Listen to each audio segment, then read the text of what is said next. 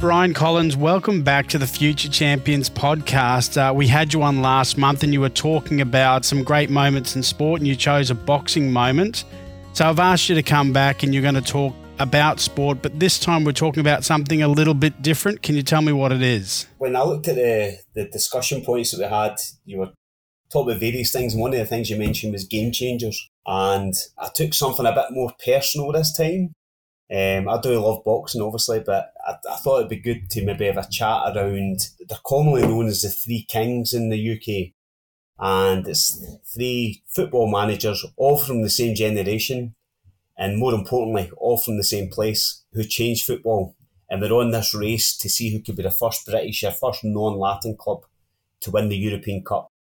And that's Jock Stein, Sir Matt Busby and Bill Shankly. Jock Stein was manager of my club, the famous Glasgow Celtic. Bill Shankly was the manager of a club that I know that you love very much, Liverpool. And then obviously Matt Busby, who was Manchester United manager. Bill Shankly was from Ayrshire, but not too far away. And Jock Stein and Matt Busby, they actually came from 3 miles apart from each other. Matt Busby was from Bellshill and Jock Stein was from Burbank and Hamilton. I think how I look at these three characters, because that's what they were, apart from giving us some of the greatest football quotes in football history, I mean, I've actually looked at a few of them up for you just to sort of, so you know who said these things, like Jock Stein, football with fans is nothing. Bill Shankly, people talk about football being like life or death, it's more important than that. I mean, some of the greatest sporting quotes of all time came from the mouths of these three Scottish guys. More importantly, all for the same generation. I mean, you look at the history, these guys weren't brought up in an academy, a football academy like your wonderful son Jaira. These guys were all miners down the pits, like a papa. And they came from a really hard, tough, working, impoverished background. And they sort of made their way into football. None of them were great footballers. Jock Stein did play for Celtic, but we signed him from a Welsh amateur club. None of them were great footballers, but what they were great leaders. They were fantastic managers. Different from the managers you get now, but from fantastic managers. But all of them were chasing the same dream, which was success in European football. And for various different reasons, Jock Stein became the one who succeeded and was the first one to win the European Cup. And I seen a fantastic quote which I thought was brilliant. It's a very famous Scottish reporter called Hugh McIlvanney. And I actually printed this off because I just wanted to read it to you, right? Because it's something you probably don't think of. Everybody knows that Celtic won the European Cup with 11 Scotsmen. It's the only time the European Cup's ever been won by 11 men for the same country. Hugh McIlvanney in his documentary about Busby, Stein and Shankly, the football men, the greatest manager in the history of game, Jock Stein. You tell me a manager anywhere in the world who did something comparable with winning the European Cup with a Glasgow District 11. In other words, he won it with 11 guys for Glasgow, right? Which is basically like a pub team. And they went to Lisbon and beat the fantastic Inter Milan who'd done so well. But I think there's more to the story in that, Stuart. I think if you look what happened to Manchester United and the Busby Babes, they were in course to win the European Cup the year before. And because of the Munich air crash, when I think it was eventually 14 of the players died in total in a plane crash, they may well have won the European Cup. But history changes things, doesn't it? Celtic went on in the following season and managed to win it, which was incredible. They also won the league title, the Glasgow Cup, which was a fantastic competition, the Scottish Cup and the League Cup. So they won every single thing that they'd entered. And it's the first title they'd won in 7 years or 8 years. So they weren't a good team the year before. For people who don't know much about the European Cup and the prestige behind it, I want to talk about that, but I want to go back a little bit further because Scotland is known for being or starting the first revolution of football. In 1872, there was a game, Scotland versus England, and England had a reputation of that dribble, one-on-one playing style. Yeah. And then Scotland came and all of a sudden they started this passing and running game. Yeah. And that's true. England was completely shocked by it, and they were destroyed in that game, and it changed the game across the world. And when we talk about game changes, the actual game changed because of the Scotland, I guess, mindset. I think if you look back at the history of Scotland at that time, that it was really poor. Children had no escape. I mean, their lives were depressing.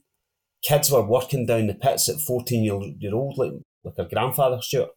They had no escape at all, so the only escape that they had was a football, and they were playing, if you can imagine these old tenement-style buildings, with no toilets, one bedroom with a full family staying in it. The only escape they had was playing out the back garden. It wasn't a garden, it was a close, it was called, or a court, and they were playing football. That's all they had. And it'd be 30 aside, you know, and this is where the passing game came from. It did change football totally, I agree with you. And then the Latins and the countries with sunny climates, they took it on to a new level. But if you look back at over that period of time, I mean, the first FA Cup, the first English FA Cup was won by Queen's Park, which is where Hampden, that's the Scottish team. They were the first team to win the English FA Cup. And Scottish football teams, the Scottish football players went on to dominate not so much the European game, but definitely the British game. Players didn't travel. I mean, if you look at Man United's greatest players in history, or Liverpool's greatest players in history, they're all Scotsmen. I mean, the most successful team were fully Scotsmen. That's changed a lot now for reasons we've discussed before. But yeah, they did change the way that football was played. And because they three managers that we talk about were brought up on that sort of brand and style of football, along with the determination to live in such a harsh, poor environment, I think that's what made them great leaders of men. I also think as well, which was really important, is if you look at successful managers nowadays, you know this, they've got 3-year time shelf life. Jose Mourinho goes into a club, buys loads of players, becomes successful, then they all fall out with him and it collapses, and then he moves on and goes to another club, right? And even he's a bit of a dinosaur now. Maybe you'd look at Jurgen Klopp, he's been at Liverpool for a while. Man United have had, 6 managers in 10 years? If you look at Steam is at Celtic for 17 years. Bill Shankly was there at Liverpool for forever. Matt Busby was at Man United for 24 years, right? And during that 24-year period, he understood that football was revolutionising. I mean, you don't just build a team. He built about 15 teams to stay successful. He had to continuously have to build a new team. Players' attitudes were changing for the late 40s into the 60s, who were becoming celebrities. Guys like George Best were becoming poster boys in the late 60s and the early 70s. He still managed to take these players, the same as Alex Ferguson done as well. He managed to take guys from way back when he started out at football and then get guys like Ronaldo and turned them into fantastic footballers because he understood the mentality of players and how they changed. And were great managers. They could evolve the way their teams evolved. I don't think managers are like that nowadays. Is that because the managers aren't like that, or the clubs don't give them time to achieve? And I make that point because even Ferguson, another Scotsman, even he struggled and failed for a period of time that if he was in this current era of manager, he probably would have been sacked. Yeah, they were given time. Is that a fatality in the approach to football now, is that we don't give good managers time to become great? I think that's true. I think what's happened in football, I don't know do you know about the Bosman ruling? Have you heard of this? No. Marc-Antoine Bosman changed football forever, right? And he was a no-mark footballer. This guy wasn't a Cristiano Ronaldo or anything else. He was a second division footballer in Holland, I think, or Belgium. And he changed football forever because, see, in the era we're talking about, the clubs and the managers had the power, right? When Dundee United were really successful in the 80s, they signed their players up in 15-year contracts. And even when a contract ran out, somebody still had to buy them, right? So Marc-Antoine Bosman took football to the European courts, and it was basically under the guise of freedom of movement of employees, right? As soon as that happened, that changed football forever, right? So you know how players run their contract down now? Like Paul Pogba, for example, I've seen has decided he doesn't want to negotiate a new contract now. He just wants to wait until his contract runs out. And what that basically means is, instead of a club buying him for 50 million or 100 million pound, They just wait until the summer transfer window when he's free, and then they can, instead of spending all that money to buy him, they can just give him a massive pay packet. So now the power is in the hands of the players. So players do determine whether managers succeed. Whereas in the old days, and I'm not even talking the old days, the Bosman ruling came out in 1991, I think it was.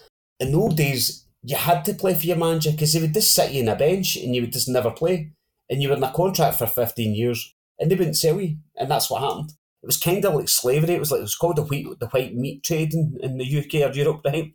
Because players were just tied down to contracts, and although they were getting paid, they'd no voice, they'd no freedom, they'd no choice to do what they wanted. But the Bosman ruling put it too much the other way, and players now hold all the strings. So managers aren't given time. Clubs want instant success because there's so much at risk financially, because it is a business now. So if they're not instantly successful, they're given... Look at Watford. Watford have had 11 managers in 8 years. 11 managers in 8 years. That is insane. And if you go back to like Willie Maley and guys like this, and way back in the sort of 30s and 40s, Celtic and Rangers are managers for 20 years, 25 years. They'd last 6 months now or a year. I mean, look at Ange Postecoglou now, right? He's the manager now that I look at and think he's in the guise of these guys that we're talking about. He's got that sort of persona and personality. I don't know if you've seen some of the quotes that he made. We beat Rangers 2 weeks ago, and see how these quotes that I'm talking about, life and death, football's more important than that, football with fans is nothing. Ange came out the other day after we beat Rangers and said, a lot of people walked in the doors tonight with problems or troubles, and I hope that we just let them forget them for 90 minutes. That's the sort of thing that you want your manager to say. He's a brilliant, charismatic character. He's in that sort of mould. But guys like Mourinho and stuff like that, they're there. They get 100 million to spend, 150 million to spend. They aren't successful, they move on to the next club, then somebody else gives them £150 million to spend.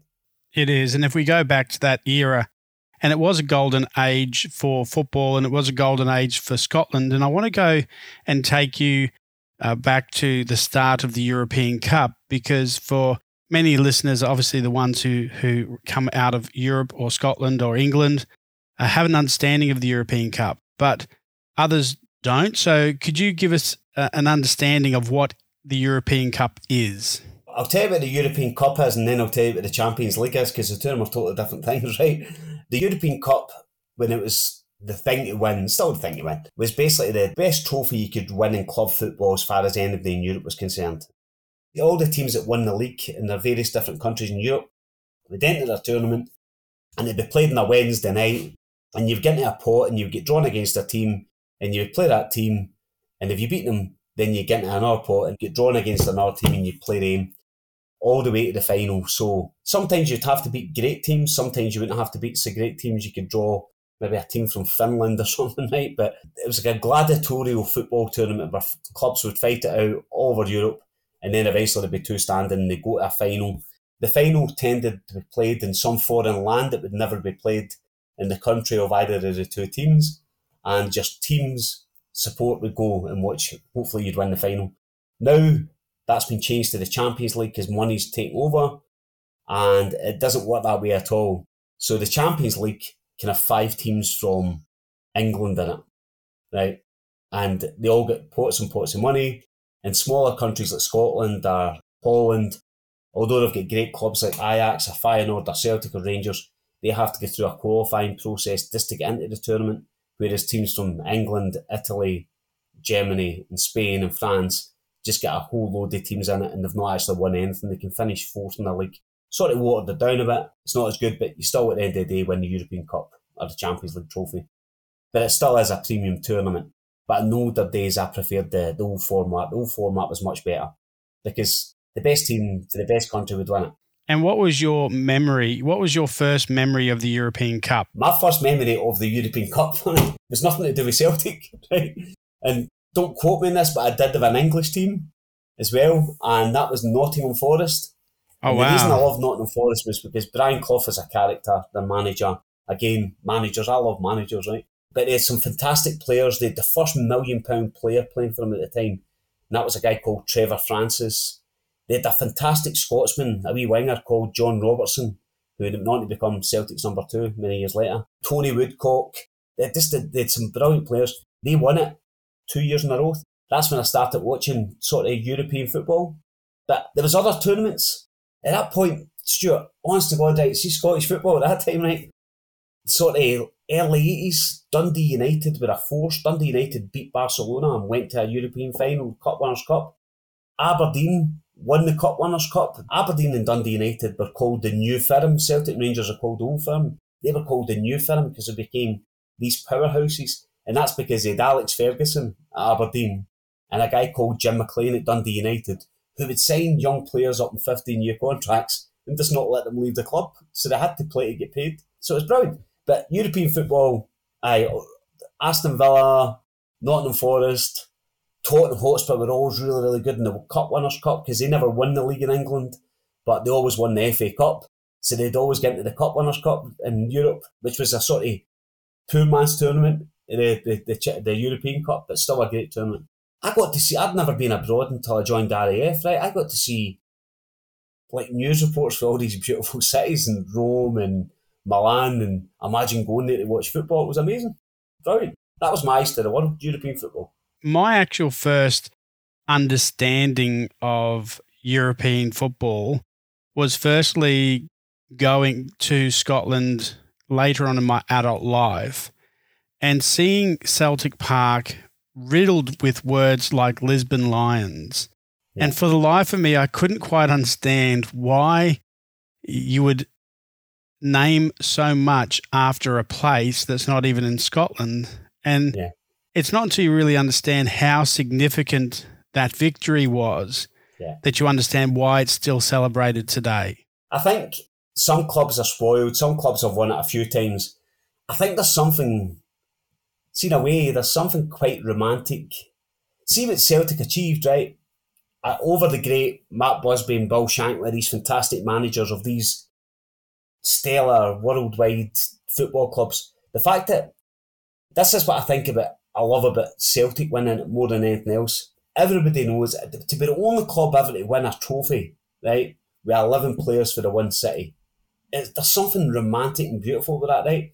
But to be the first British club, nobody can ever say that again. That's the thing. There's something quite romantic about being the first non-Latin club to win it, the first British club to win it, the only club to win it with 11 players for the same place. And see the fact that you've only won it once, that makes it quite romantic as well, in a way. We still sing a song in 67 minutes at Celtic Park. If you go into your YouTube and look at In the Heat of the Lisbon's a song called, and everybody in a nighttime game gets their iPhone out and they put their torch on and we sing the song In the Heat of Lisbon in 67 minutes because it was 1967 we won it. Nobody else does that sort of stuff, you know. I love that.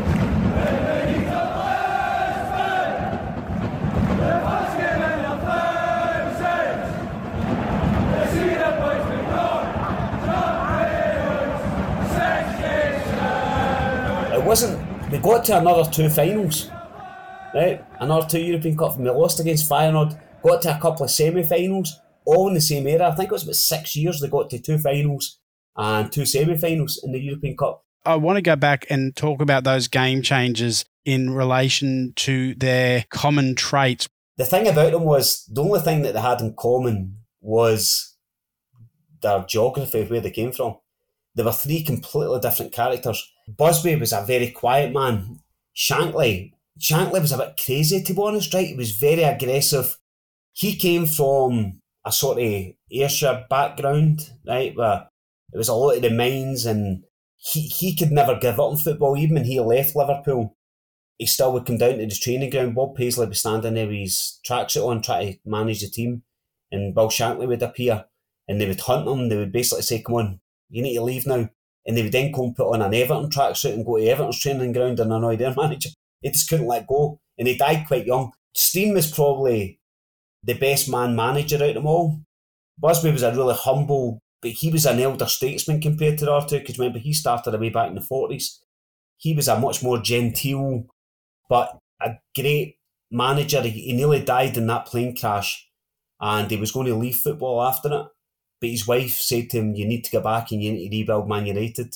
And that's why he done it and back and built a team that eventually won the European Cup in 1968 with his team. But Steen was a different character. Steen was he was strong, but he immediately grabbed players' attention and respect. Shankly sort of ruled by fear. He was a bit of a bully. He was a bit of a big head as well. Great manager, but Bill Shankly will tell you on many occasions, if you watch a lot of his videos, he's the best manager in the world and that's it. But he was also, his most famous quote, he was the only British manager that went and watched Celtic play in the European Cup final in Lisbon. And after the game, he walked down into the dressing room and he said to Jock Stein, "John, now you're immortal." And that line is infamous in Scotland, in Scottish football. It's part of the fabric of Scottish football. When Bill Shankly told Jock Stein he was immortal because he was the first man to do it. So he was quite humble in that way. He also, although he was a Rangers fan when he grew up, Shankly, he was asked who was the biggest and best club in world football. And they said Glasgow Celtic, and he gave his explanations. And that was him as a Rangers man managing Liverpool. He said, "Tell me another club that has achieved 9 consecutive league titles, won the European Cup, and they reeled off everything that Celtic won." He said, "Go and find me another club as successful as Celtic, and then you can call them the most successful club in the world." He was quite humble with it, but he was, in his own ability, he was extremely confident. Matt Busby was totally different. And Stein was just a quiet man. But geography-wise, background-wise, toughness, strength, like a Papa Stewart, one of them men. You don't need to be the loudest voice in the room to be the most respected or the toughest man in the room. They were great men, but all different characters. It's that era of resilience. I think as well, each man was perfect for the club. If you look at Liverpool when Shankly took over, for example, they were in the second division, right? Liverpool were a sort of a failing club, and he was managing Preston, I think, at the time. It's early 60s. And he was asked to go to Liverpool, and he looked at, and he went to Liverpool and looked around. He'd never been to Liverpool before. And he looked at the people, spoke to the fans, and realised they were very similar to Scottish people. If you've been to Liverpool, you understand what it means with that. Scousers are more like Scots than they are Southerners, you know. And they sort of fell in love with the area, and they thought there's something to build here. Matt Busby took on Man United. Man United were Man United. Jock Stein took on Celtic, and Celtic were failing. Rangers were dominating Scottish football, and Stein took over. But Stein had a good grounding in Scottish football. He'd managed at Dunfermline, managed at Hibs. He'd done really, really well. Both clubs won the Scottish Cup. He did, and he played for Celtic. But the thing about, here's a really important thing about Jock Stein, right? Jock Stein, when he was playing at Celtic, and he could have been the manager straight away, and it'd have probably been the wrong time for him. But Celtic wouldn't give the manager's job to a Protestant at that point. And he left, and he then went on and sort of threw in the club's face his success elsewhere, and eventually they basically had to give him the job. But he was never truly accepted by the board that we had at the time, although the fans loved him, you know, players loved him. But he was never. But he talked about that quite a few times, about how he probably wasn't accepted the way he should have been, regardless of the amount of success he had. Do you think that Celtic can ever win the Champions League, or effectively the European Cup rebranded again? No, because money's ruined football. I loved European football. That was the highlight of my life. The Champions League, honestly, see now, what's happened with the Champions League is, and you know this because you watch it, right? And I know you watch it, right? The same teams end up playing each other every year. It's always the same teams that are left in the last 16, and they play each other. Do you know what I can't stand about football, especially European football? If you watch Man United line up in the tunnel next to Barcelona, all the players know each other because they're all from the same countries, right? And they all stand there and hug in the tunnel before the game and high-five each other and have a little chat, right? You watch Celtic play, you watch Scottish football, you watch Hearts play Hibs at the weekend, right? And watch the two teams in the tunnel, see if they even recognise each other, acknowledge each other. Not a chance, right? You watch Celtic versus Rangers, they're close to having a punch-up in the tunnel, never mind high-fiving and talking to each other. That's the way I want my football to be. And see if Man United were playing Chelsea in the Champions League final in my back garden, I wouldn't open my curtains, Stuart, to watch it. I'm not joking. I just wouldn't, right? I just wouldn't. Because it's absolute nonsense. If a team that can finish fourth in their division can win the Champions League of Europe, how does that make any sense? It's just all about money. So no, Celtic can't win it again. But every now and again we can get to a final, like a UEFA Cup like we did in 2004 under Martin O'Neill. Things like that, and that's exciting. Yes, it is. Winning it once is beautiful. You know what I mean? That's beautiful. I kind of like it that way. How is Celtic travelling now? Since we talked last, Celtic weren't on top of the table of the Scottish Premier League. They are on top of the table now. How's a Scottish Premier League title looking in your eyes? At this moment in time, I would argue that anybody were the best team in the country, purely because there's only been one trophy won so far, and we won it. And we're top of the league, which proves we're the most consistent team in the league. We've conceded less goals than anybody else, and we've scored more goals than anybody else. And we've got more points than anybody else, right? So, at this moment in time, but I would say, Stuart, heed a warning. It's so close that one mistake could cost it all. And this season is really, really important because we're talking about European football. The winners of the league in Scotland this year, because their coefficient is better, and their coefficient is a thing that you gather points, all countries in Europe gather points with when they're successful in Europe and they win games and their national team does well. And because our national team's doing better, the qualifiers that I talked about that we normally have to get through, the winners of the league this year don't have to get through the qualifiers. They get straight into the Champions League, which means they get £40 million. So this is all that everybody in Scotland is talking about at the moment. Rangers are really, really in deep financial trouble again. They're borrowing money again to try and pay off guys like Van Bronckhorst. The Aaron Ramsey signing, spending £3.5 million to lend a guy for Juventus for 12 games. It's insane. It's financial suicide, but they're quite good at that. As you know, they've done it before. So they need to win the league just to get this money, and they've gambled everything on the basis to try to win the league. Celtic have went about their business really well. They've signed some fantastic Japanese players. A really good young English guy called Matt O'Reilly. Added to the likes of Tom Rogic and Callum McGregor. But it's going to be tight. If we win it, Celtic will dominate Scottish football for a long period of time, because Rangers will have to sell every asset that they've got, because they're financially, they've lost £100 million in the last 10 years. If you think it this way, Rangers are £102 million in debt now. Celtic just posted a net profit after buying players, paying wages. We've just posted a profit of £27 million. So the contrast between their debt and our financial nous of running a fantastic business, which is what Celtic do, we will bury them if we win the league. They need that £40 million. It's going to be a very tense. It's funny how you don't win money you don't win trophies in a balance sheet. You don't win it in a bank account. But this season is really, really important. More important for Rangers than it is for us, but if we want to bury them again and dominate, then we need to win it. So there's a lot of pressure on Ange. But we're looking good. We're playing amazing football, a beautiful brand of football. I love the manager, I love the players. I just hope, because everybody laughed at him when he came. An Australian coming to Scottish football, what does he know about Scottish football, this sort of stuff? And a lot of derogatory comments. I would love him to ram that right up where the sun doesn't shine to a lot of people in Scotland. And the sun doesn't shine anywhere in Scotland. I love hearing that. It's magic. And I can say from day one, you were a believer, so you can hold your head up high. That's not quite true. I asked you guys if it was any good, and you told me it was, and then I was a believer. Well, see, I guess you did some research. It may have just been asking the people you know from Australia, but he's a legend. I don't know if you've seen this, right? I go to every game, as you know, right? And I've never seen him lose his cool. I've never seen him shout or rage when referee decisions are going against us. See, we played Raith Rovers in the Cup last week. You can hear him shout in the touchline. And what he was shouting was, why are you passing the ball backwards? Because he just doesn't believe in passing back. Yeah. He was shouting his head off because we were passing the ball back. I heard him yell those words, and you can hear it as clear as anything. And the player with the ball just froze. We weren't playing in Europe or against Rangers. We were playing Raith Rovers. It sounded like he lost his absolute nut at people not following the process. It's not about the result. It's about the process. And the Scottish Celtic crowd seemed to cheer straight away. They were like, yes. Yeah.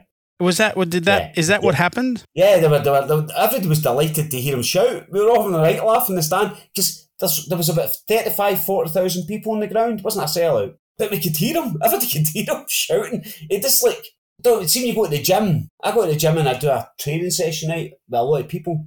and there's a punch bag, and sometimes the music's playing away and then there's a silent pot of the music, and that's where you want to hit the bag, right? Because everybody hears it in the gym, they go, oh, Brian's punching hard today, right? That's what it reminded me of, right? It was as if he waited till the crowd went silent, and then he gave it with all his might.